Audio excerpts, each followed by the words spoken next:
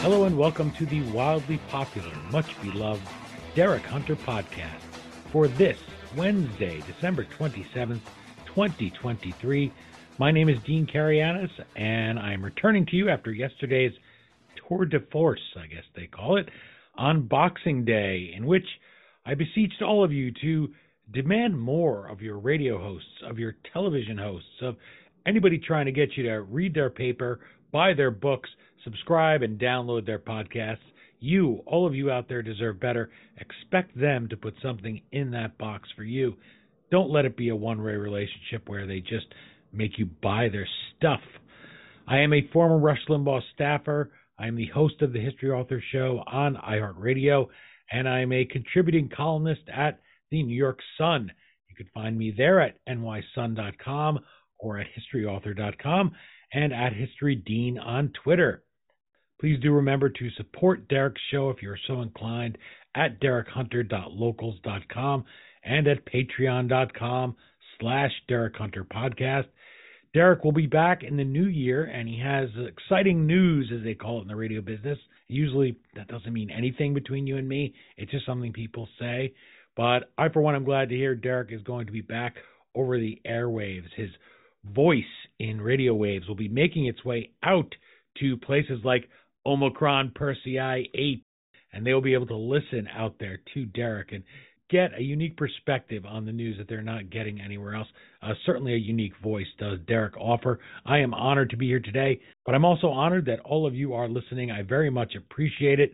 Let me get into a little bit of news today after covering It's a Wonderful Life, Charlie Brown Christmas, and giving you some inside information on how the sausage is made in the media business, which is what I tried to do yesterday. I want to talk about something that's become very common lately, and it's troubling to me, and I hope that it's troubling to all of you, even though we've become very immune to it on the Republican or the conservative or the right of center side of things, wherever you consider yourself falling.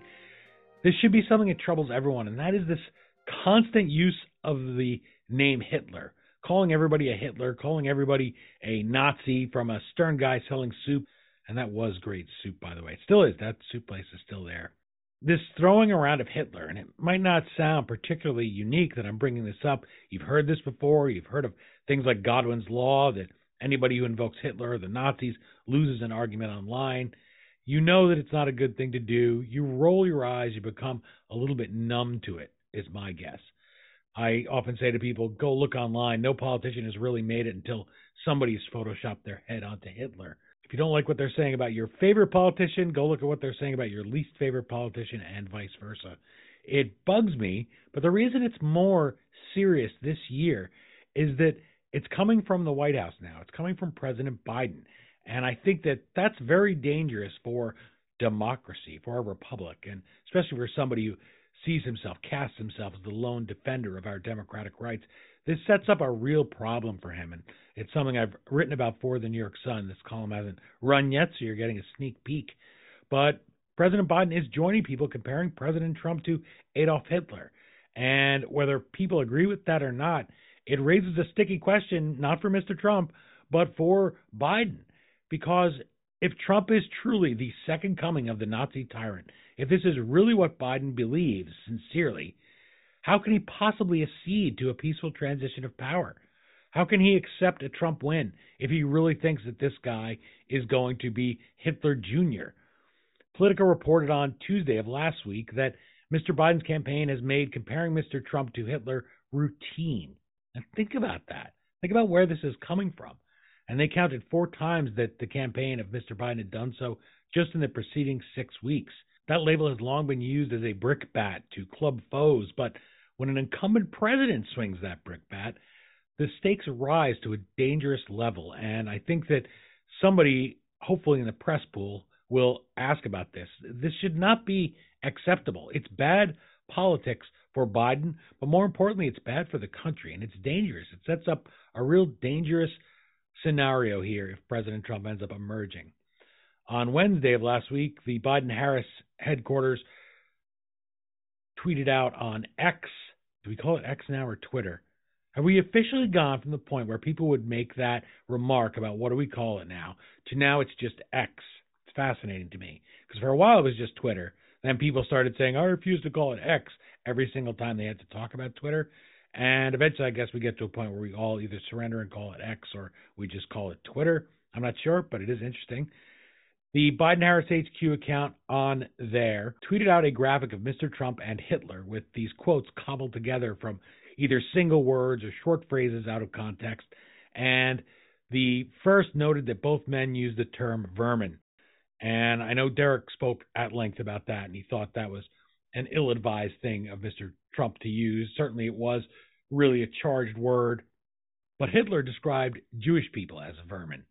And Trump used the words to describe, quote, communists, Marxists, fascists. And fascists were who? They were Nazis, right? Mussolini invented the fascist party after he was leader of the Socialist Party and decided that they were not left enough for him. And Mr. Trump said radical left thugs. So he was not talking about people based on their religion here, but he used that word. That word is certainly a charged word. If I was writing a speech, I would certainly not use vermin because why get distracted? Why get down into the weeds? But Trump, of course, he's a disruptor. He likes to shake things up. He is not born for calm seas, as Andrew Jackson said about himself. Andrew Jackson said, I'm at home in this storm. The calm seas do not suit me. And that's something that I think Republicans are going to have to accept if they're going to have Donald Trump as their nominee. He's never going to be the guy who just enjoys being in the background as much as it would help him in many situations.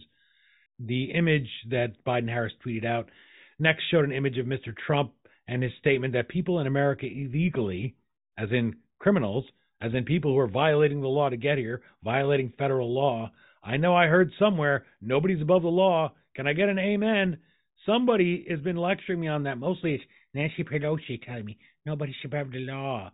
But apparently, another thing I've written about in The Sun, my wife might say griped about in The Sun, but no, I always try to keep it positive, is that it seems like there's a whole lot of people out there who are put above the law.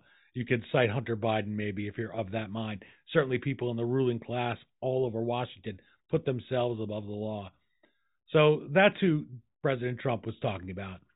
He was talking about people here illegally in violation of the law. We don't know who they are. We don't know what their crimes are. He said they are poisoning the blood of the country. Now, some people tried to spin that as well. He was talking about fentanyl.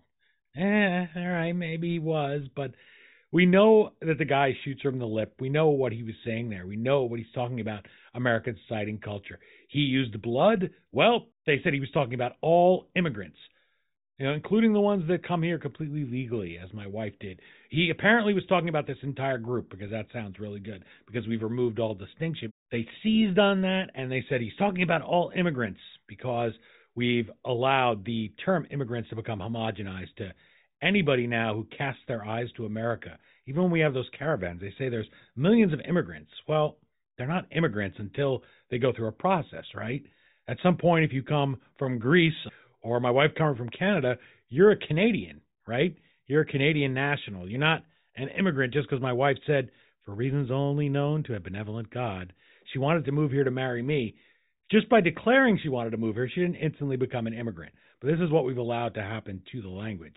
My wife was an alien for a long time. She was a legal resident alien, but she was certainly an alien, and that's why we had this other term to make a distinction, illegal alien. But we allowed that to be erased. Now everyone's an immigrant, and that sets up this trap where they say, well, immigrants, he was talking about it just like Hitler. Once you convince yourself someone's Hitler, I guess everything you hear them say turns into Hitler. And I'm a historian. I'm somebody who reads and reads on World War II, and I'm saying when I am saying your Hitler parallel is really stretched, that means you're really stretching it because I tend to see parallels to various things in the past in everything that happens. Certainly World War II offers many of them. The one they paired Mr. Trump with was a phrase by Hitler talking about contamination of the blood by an inferior race. And that's close enough to make invoking blood at all ill-advised, but the campaign does not need to make this. To me, it shows that the Biden-Harris campaign is really flailing. They're seeing these polls with Trump leading, and they're hectoring the media. You may have seen that a couple months ago. They think the media is being too light on Trump. Geez, talk about being in a bubble. You could think that they're too light on Donald Trump. But something that they could have left to others. They don't need to be out there doing this, especially when it was so ham-handed. There are things on Instagram, people that hate Trump, that are a little bit more base than this. And to me, working for Rush all those years, we would never make those comparisons. In fact, Rush would shut people down if they tried to say it about Bill Clinton when he was the big bad, I guess you'd say, at the moment. It comes with the job being president. People are going to criticize you. I don't need to hear anybody diminishing the singular evil that was Adolf Hitler by comparing any American to it. The final quote of Mr. Trump puts phrases of 2 and 3 words into an invented sentence, and, by the way, cleverly, it isn't paired with any Hitler corollary. These are the 2 phrases that Mr. Trump is quoted as using here. Within our country and far worse. That's it. From that, they cobbled together the sentence, my political opponents within our country are far worse than the dictators of Russia, North Korea. Okay, I could play Mad Libs with that too. You remember Mad Libs? I'm not talking about the ones that watch MSNBC. I'm talking about the game as a child. They would have printouts and spaces, and you would name nouns and verbs and just make your own sentence. That is not only completely inventing a sentence out of a couple phrases, it's a statement that is exactly what Mr. Biden's team is saying about their Republican opponent. If you saw Claire McCaskill, she said he's worse than Hitler and Mussolini. A lot of people have tried to draw similarities between Mussolini and Hitler and the use of the terminology like vermin and the drive that those men had towards autocracy and dictatorship. The difference, though, I think makes Donald Trump even more dangerous, and that is he has no philosophy he believes in. He is not trying to expand the boundaries of the United States of America. He's not trying to overcome a neighboring country like Putin is in Ukraine. He is not going for some grandiose scheme of international dominance. All he wants is to look in the mirror and see a guy who's president. All he cares about is selfish self-promotion. That's the only philosophy he has, which makes him even more dangerous because he has actually said out loud that it would be okay to terminate the Constitution to keep him in power. He said this. He actually said those words. And the irony is all of these supposed conservative folks that have populated the Republican Party all stood around and with their thumb in their mouth going, well, yeah, okay, I guess so. It's bizarre. Okay, we'll call him Hitler for a while. Wait a minute, that's not working. Let's say he's worse than Hitler. Are you kidding me? What are you thinking? At least she's a surrogate doing it, not the White House. But this is not going to persuade people. I don't care how often they do it. It's not persuasive anymore. They've been saying it about every Republican going back to when we were fighting Hitler in World War II. More on that in a second. Mr. Biden has built his reelection campaign on this notion that democracy itself is at stake unless he wins. An AP poll last Friday showed that fear is hitting home. 62% of adults say that American democracy may be at risk depending on who wins in November. Now, if you're somebody who really sincerely cares about democracy, if you're somebody who sees it as your divine right mandate to defend democracy, maybe you'll look at that poll and say, what can I do to make that a little better? If you're somebody who runs on unifying the country, as Biden did in 2020, maybe you look for a way there to unify. If you're going to do all this bragging about, oh, I want to bring together Republicans and Democrats, I can do it, maybe you try to tone it down a little. They love to tell a Republican candidate to tone it down. Where's Biden toning down his own rhetoric in his campaign? Well, I'll tell you where he is. He's looking at these national polls that show Mr. Trump leading and on track for a second term. By labeling him Hitler, Biden, who's flailing with an all-time low of 35% approval in the Monmouth University poll last week, he's seeking to disqualify his opponent. He's taking, this may sound as if I'm being melodramatic or I'm being insincere, but for anybody to take the Holocaust and use those victims as cheap political props, it's disgusting. None of us should do it. None of us at all. And by doing it, as an incumbent president, Biden is setting up this Hobson's choice, and he may come to regret it. If Trump wins, Biden can do two things. He can repudiate all the Hitler talk from his campaign, as to use one of his favorite terms, malarkey. That will be humiliating. It will be a real climb down. He would have to admit that he's full of that stuff that Bess Truman spent her whole life trying to get President Truman to call manure. But that would be the right thing to do because it would ensure a peaceful transition of power, the one he has railed against Mr. Trump for denying the nation in 2020. That malarkey option would be, say it with me, friends, what democracy looks like. Choice B is far less attractive. That would be Biden refusing to surrender the White House to a man he believes with all sincerity is Hitler. That would be undemocratic. Not to mention it would be a repeat of the very thing that he accuses Trump of doing by resisting the election results in 2020. Which choice does Biden take? This is why you don't do it. You let your underlings do it. You let people like Claire McCaskill with nothing better to do make these comparisons. And if you're a smart politician, when somebody does compare Trump to Hitler, you condemn them. You make yourself look reasonable. This is the kind of, fun, backslapping Uncle Joe persona that he rode this far with so little talent and ability from a little tiny nothing of a state, relative speaking, in population. This is what Biden rode all the way to the White House, all the way to the vice presidency, then to the White House. COVID, of course, helped him, but he was supposedly the guy that was going to make peace with people. Don't buy it. This exposes it. This lays him bare. And it also lays bare that he's not too bright politically. Because I'll guarantee you smarter politicians out there are saying, what are you doing? The President of the United States, an incumbent, doesn't do this. Not because of any notions of norms, not because it's bad for the country. They don't care much about that. It's bad politics. That is a sin in Washington, D.C. That gets people's attention. And it doesn't matter that in the decades since World War II, everybody's least favorite asparagus sucker was giving his haranguing speeches in Berlin. Democrats as well as Republicans have been compared to Hitler. It doesn't matter that they've sapped what ought to be a shocking charge of its sting. It should be something that's immediately disqualifying, and yet it's become just another insult. And Biden is making that happen. He's elevating that to a new level. He's cheapening the unique, singular evil of Adolf Hitler. Like Nazi, the name Hitler has become banal political rhetoric, as harmful to those swinging the brickbat, I would argue, as to those targeted. President Franklin Roosevelt, who was far more popular than Biden, pulled off the insult as an incumbent. At least he flirted with it.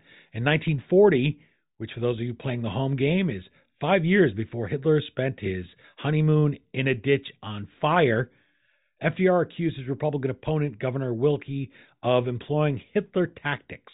You know what his basis was for comparing Wendell Willkie to Hitler? He said Willkie repeated a lot of things, slogans, themes in his speeches, and that's what Hitler did. Hey, could that have been a gremlin? Hitler repeated things for emphasis. If you've ever repeated something for emphasis, you, my friends, dear listener, go right now to your bathroom, take out your little shaving kit, and shave off your Hitler mustache because you, my friend, are Hitler. Did you know you were Hitler just by repeating something? I may well have repeated things right now in this show. If that guy is going to tell me that makes me Hitler, it's so weak, it's so insulting, it's so lazy, really. But with that one line, FDR didn't frame the 1940 election as a choice between himself and a mini Hitler. He could have accepted Willkie's victory even though he said that. He would never have had to confront what Biden will, namely that he'd laid the prospect of a Fourth Reich before the American people only to see them choose it. What do you do then? If Biden really believes that, there's no way he could turn over power to Donald Trump. He can't. Either he's full of malarkey or, God, I don't even like that word. I never liked it. Anyway, he's either full of it. Oh my gosh, I repeated it for emphasis. Now I'm Hitler. Gosh, I hate being Hitler. Maybe I'll paint my house this weekend because that's the only good thing you can say, I guess. There was a painter. He could paint an entire apartment in one afternoon, 2 coats. I can't do watercolors. I can't paint people, which is very telling in Hitler's work. But apparently this makes you Hitler. It's so cheap. But this is the prospect now that Biden's going to face. Are you full of it when you say he's Hitler? Or are you going to somehow deny the results of a legitimate election? Because that sounds an awful lot like what we saw in January of 2021. And when you hear the telling of it, the insurrection, the way that they speak about what happened, this was an insurrection. It was a unique threat on our democracy. It was 9/11 times 1,000. It was Pearl Harbor times 1,000,000. All this overblown rhetoric. Is that what Biden's going to do? You hear so often people want to go back in time and kill Hitler. Do you think Biden takes any responsibility for the unbalanced minds out there that are really believing that this guy is a second coming of Hitler? What if somebody does something terrible? We've seen it happen before in our history. Is Biden going to take responsibility for that rhetoric? Is anyone even going to ask him to do so?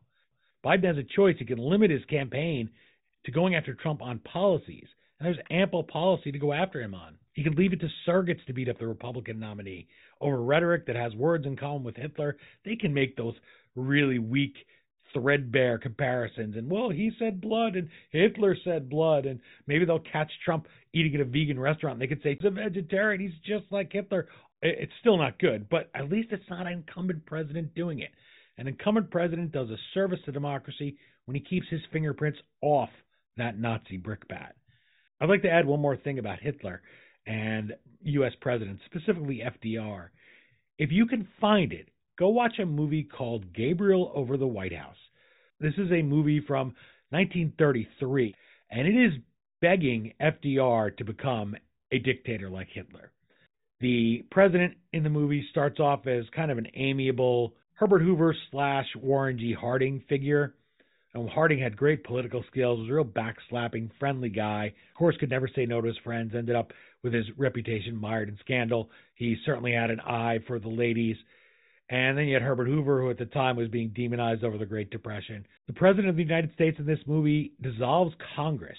He acts as a dictator. He gives these speeches. He lines up leaders of organized crime at the Statue of Liberty and guns them down, executes them. This was all considered something to cheer. The president in this film goes and he threatens the countries of the world with a new superweapon that he's invented if they don't pay America back what they owe them for the previous World War. This movie, why am I bringing it up? It's obscure. I just said you probably can't even find Gabriel Over the White House online streaming. Well, because FDR screened it again and again in the White House. He was watching this movie that's a fascist fantasy about a dictator taking over the democracy. And if you go and watch it with an eye towards the things, not that Donald Trump is saying, but that Joe Biden is saying, about needing to save democracy by destroying it, about the president having been elected and therefore what Congress does doesn't matter, ignoring those checks and balances. This is why conservatives are small government people. I know there's not a lot of those out there anymore. A lot of them like to say they're conservatives, but I'd like the government to do a lot of work for me, for instance, with abortion.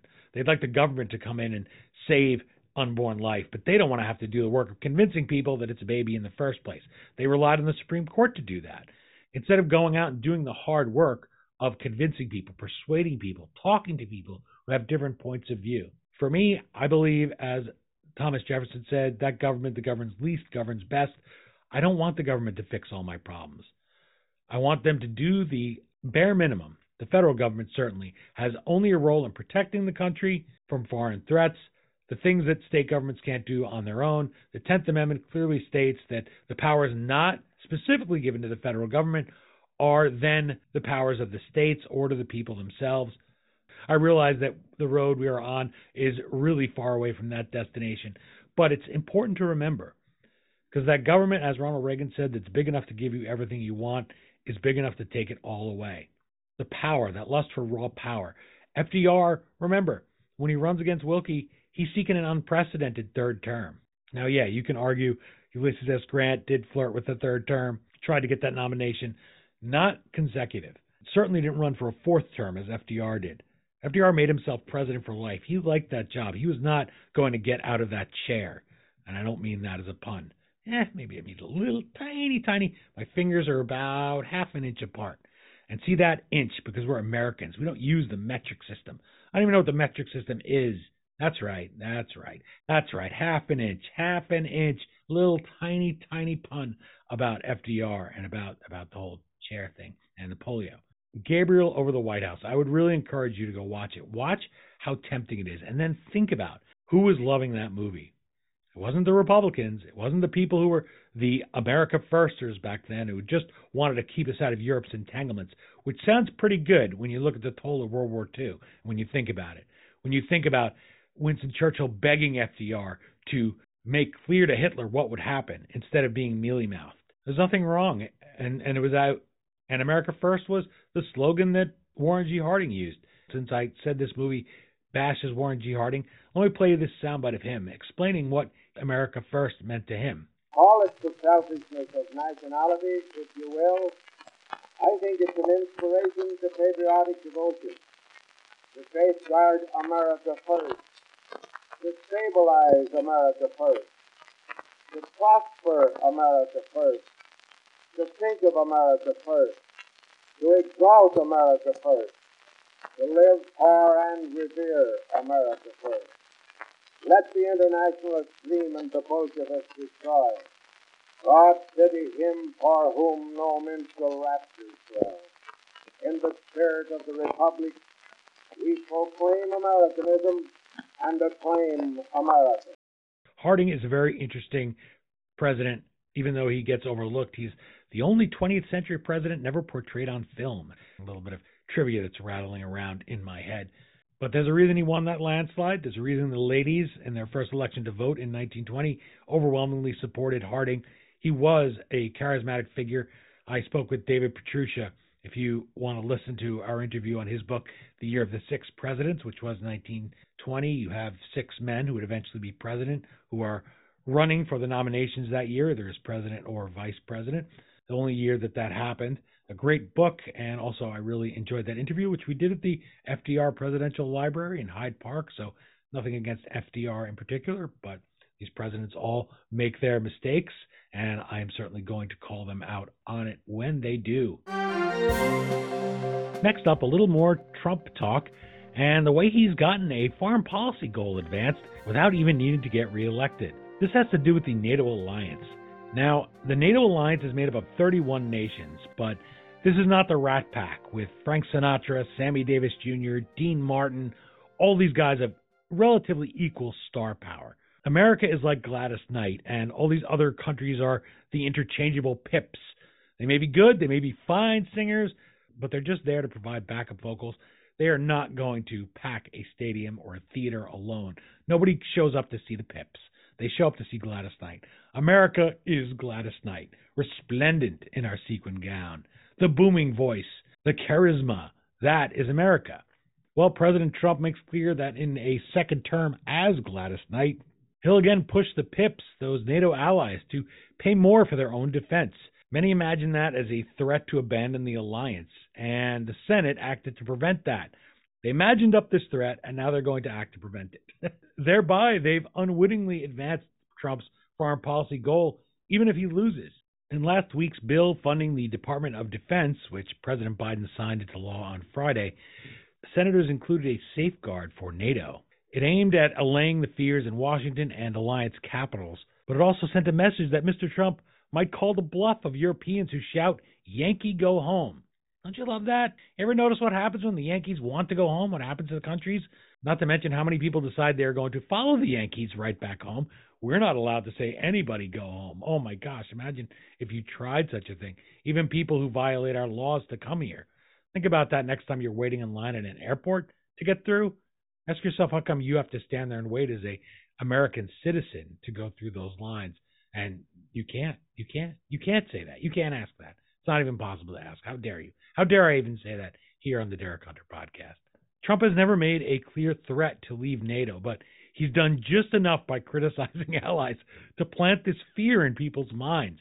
And I guess maybe they think it's smart politics to ramp up that fear, as if the American people are out here thinking, oh my gosh, NATO. We're not worried about Iran threatening to nuke us, or North Korea threatening to nuke us, or sky-high inflation. We're worried about NATO, this little club of a bunch of countries, many of which don't do anything but sap our resources.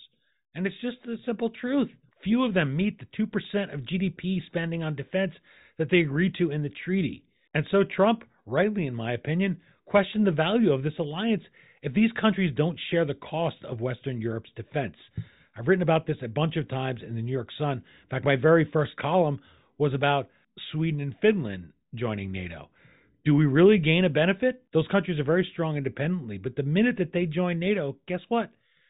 Now they're protected by rich Uncle Skeleton and his nuclear umbrella. They're protected by NATO. They don't have to spend nearly as much in defense. I think they will, because Finland, at least, has memories of the Winter War and World War II. And by the way, who helped Finland in World War II? Was that guy again, the guy with the Asparagus, yeah, it was the guy who stole Charlie Chaplin's mustache, but we're not going to bring that up. That's not acceptable to bring up. In 2014, only 3 of NATO's 30 non-American members met that 2% threshold of spending. By 2020, after 4 years of Trump's presidency, the number had more than tripled to 10. We expect this trend to continue, NATO's Secretary General Jens Stoltenberg told reporters at Stuttgart in October of 2020. Far from weakening the alliance as critics feared then and fear now and warn against now, what had Trump done? He'd strengthened the alliance. He'd achieved what was a long-standing policy goal of Washington leaders in both parties. I remember back as far as 1996, and Bob Dole, who was the Republican nominee that year, Senator Bob Dole, was saying, hey, we pick up the check every single time. Once in a while, if you go out, even if these countries are our friends and allies, don't you want your friends once in a while you pick up a check? No, they won't pick up a check. And in soft-spoken diplomatic circles, it's not even impossible to suggest they pick up the check. Even though they got the end they wanted, they don't like Trump's means. They don't like the methods he employed to get these countries to pay more. And for my part, especially when, if you go to a European country and talk to a certain kind of European person, what do? Insult America for not spending enough on social programs. Well, we have this thing called defending the world that we pay for. So maybe that's why we don't have the money to lavish on social spending nets. Maybe that's why, even though it won't work anyway, socialized medicine, let's say for the sake of argument, we don't have the money to spend to pay everyone's bills. We could just pay doctors if we didn't use that money. But they won't pay. And that's part of this America First ideal. It reminds me of what Peggy Noonan wrote in one of my all-time favorite books, which was What I Saw at the Revolution. Peggy said that when she went to the first meeting with the Russians, she said, I looked around the room and all the Russians were leaning backwards and all the Reagan people were leaning forward. And she said, I could tell all the Russians were thinking, these are not the Carter people. These are not the people anymore who are apologetic for America, who are insecure about America. They are all forceful and in our faces. And guess what happened? Same thing. Reagan's going to bring on Armageddon. He's a cowboy. He's going to destroy the earth. He's going to have nuclear war. He's itching to push the button. Well, little known facts about President Reagan is that he was probably the most anti-nuclear war president. Aides feared he wouldn't even order a nuclear attack if he had to, if we were being attacked. He put off his nuclear briefing to use the nuclear football for a full year as president when he was inaugurated. Imagine that. This was supposedly a cowboy, right? He couldn't wait to get his hands on those nuclear codes. He couldn't wait to nuke the Ruskies. That's what they tell you. That's the conventional wisdom, which is almost always wrong.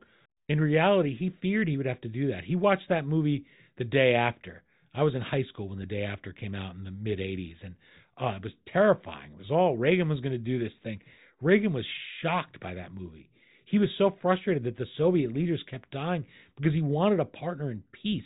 He so strongly wanted somebody who he could say, I don't want this to happen. I don't want this nuclear sword of Damocles hanging over humanity itself. Let's find a way forward in our common humanity. It's the same thing that is happening right now. It's inventing fears. He's uncouth. Reagan was not one of them. He went to Eureka College? Come on, that's not even a safety school of anybody who's in the Washington establishment. They didn't want Reagan in there. Of course, it doesn't help Donald Trump much that he went to an Ivy League school either. They're just not in the club. And because Trump isn't in the club, the Democrat of Virginia, Senator Kaine, and Republican of Florida, Senator Rubio, they co-sponsored this provision on NATO and requires an act of Congress or Senate approval to leave the alliance, or they'll deny funds to bring the troops home. Now, this is probably a bill right after President Biden's own heart, because did you know, and we wrote about this in the New York Sun, I've not seen it anywhere else, he, as a senator, Biden, denied funds not just to bring troops home from Vietnam, but Americans home from Vietnam, to strand them there. If only people knew this kind of history, if only people had cared more about his record, and honestly, if only Trump had been better at this kind of politics then, or anybody had been better at it, really, and the Republican establishment reminded people of these kind of blots on his record, maybe we could have avoided Biden repeating his greatest hits over in Afghanistan, or a lot of these other things that he has done, and this kind of rhetoric about Hitler that I was speaking about a little while ago. President Reagan had Joe Biden's number. He called him a smooth demagogue, and boy, did he nail it. In any case, this language in that bill about NATO is more posturing than practical. There is not a Congress I can imagine, Joe Biden's notwithstanding, who would abandon American soldiers, sailors, and airmen in the crossfire of a Russian invasion. They would have to get them out. And the limitation would also set up a legal clash, since Article 2 of the Constitution states that the President alone shall be Commander-in-Chief of the Army and Navy. Congress has no say in who we put over there and what those troops do. Another impractical option would be for Congress to attempt to force a president to prosecute a war he does not want. The Warhawks in Congress considered doing that with President William McKinley when he held out for a diplomatic solution with Spain in 1898. I often say that people lump all the vices on McKinley and all the virtues on TR, but TR was one of those Warhawks. He famously said that William McKinley had all the backbone of a chocolate eclair, which is just some fantastic imagery right there. They wanted war right now, and McKinley very strongly resisted it. They pushed him so much to declare war. Can you imagine anybody's going to push a President Trump like that? And in any case, Article 5 of the NATO Treaty itself offers a loophole. You'll often hear that summarized as an attack on one is an attack on all, and it sounds so high-minded. But Article 5 gives members wide flexibility in how they react to that attack on all. It states that in the event of a strike on a member, each treaty signatory agrees to take, quote, such action as it deems necessary, including, note but not requiring, the use of armed force. That is a real big loophole. You could drive a M1 Abrams tank through that. Members exercised this flexibility after 9/11. That was the only time Article 5 was ever invoked. The UK, of course, strapped up with us. God bless them, as they always have in the 20th century. And they provided a large military force in Afghanistan. They threw everything they had into it. Poland was very committed to that war, but other nations did far less. Greece provided only support ships. Turkey contributed only by allowing use of their airspace. How nice of them. Their role did later expand, but that's a huge country in NATO, right? Didn't feel the need to send any troops. So a U.S. president could do the same thing. Somebody invades a member state, the U.S. doesn't have to go to their aid with military force. I can't imagine we wouldn't, because it's just how we are, and we don't want to see anybody attacked, and we don't want to see any of our allies being invaded. But this is certainly something that renders ridiculous this attempt in the recent defense bill. And by the way, in the 1960s, France downsized its role in NATO too. First, the French president, Charles de Gaulle, yanked his naval fleets from NATO command. Later, he announced that he intended to abrogate the treaty altogether, and he demanded that all American troops leave France. President Lyndon Johnson was having none of this. He was mindful of the GIs who had died for liberty in France during the World Wars, and when de Gaulle said, all Americans leave France, LBJ ordered that de Gaulle be asked if the expulsion included, quote, the dead Americans in military cemeteries as well. LBJ was somebody bipolar, manic depressive, had a lot of problems, obviously has all that blood from Vietnam in his hands, but he was pretty strong on this, and in fact, his Secretary of State tried to do the very same thing we see now. He didn't want to ask the question of de Gaulle, even though he'd been ordered to, and LBJ heard him on the phone and started yelling at him, ask him about the cemeteries. Well, it certainly humiliated de Gaulle, which he didn't particularly like, but that was in private. In public, his brinksmanship had arisen from this feeling that was very similar to the one that Trump has, that many Americans have, that his nation was being taken advantage of by other members. France remained in NATO, but it had a reduced role, and you may not know they didn't fully rejoin NATO as a partner until 2009. I never recall hearing anybody criticize. Obviously, Biden was in the Senate then. He was vice president in that year, in 2009. I don't recall any criticism ever of France for leaving NATO and for not wanting to participate in the joint command structure, not being a full partner in NATO. Trump, once again, is playing people with this. And I was reminded of a quote from The Art of the Deal where he described his style of deal-making in terms that mirrored de Gaulle's. He said, I aim very high, and then I just keep pushing and pushing and pushing and pushing to get what I'm after. Well, Trump pushed NATO members to pay more, and that happened in his first term. In a second, you can expect him to resume that pressure, and to do so with an assist from these Senate opponents who just telegraphed that it's wise for allies to shore up their own defenses, to ensure that the Yankees don't come home, to ensure that we stay over there. And you know what? It only makes the whole alliance stronger. Well, that's it for this episode of the Derek Hunter Podcast. Thank you so much for spending it with me today. I really do appreciate you lending me your ear. I will be back tomorrow. Derek will be back on January 2nd with his big, super important announcement, and you will be so happy to hear it if you are fans of his show. And more importantly, if you're just fans of good radio and good listening, you'll be glad to hear that Derek's going to get himself back out there on the airwaves. I'm so looking forward to it myself. I wish you all the best today with your Wednesday. 2 days left of this weird week between Christmas and New Year's, and then it's all over. But thanks again for spending it with me. Auf Wiedersehen, and I will see you all right back here tomorrow.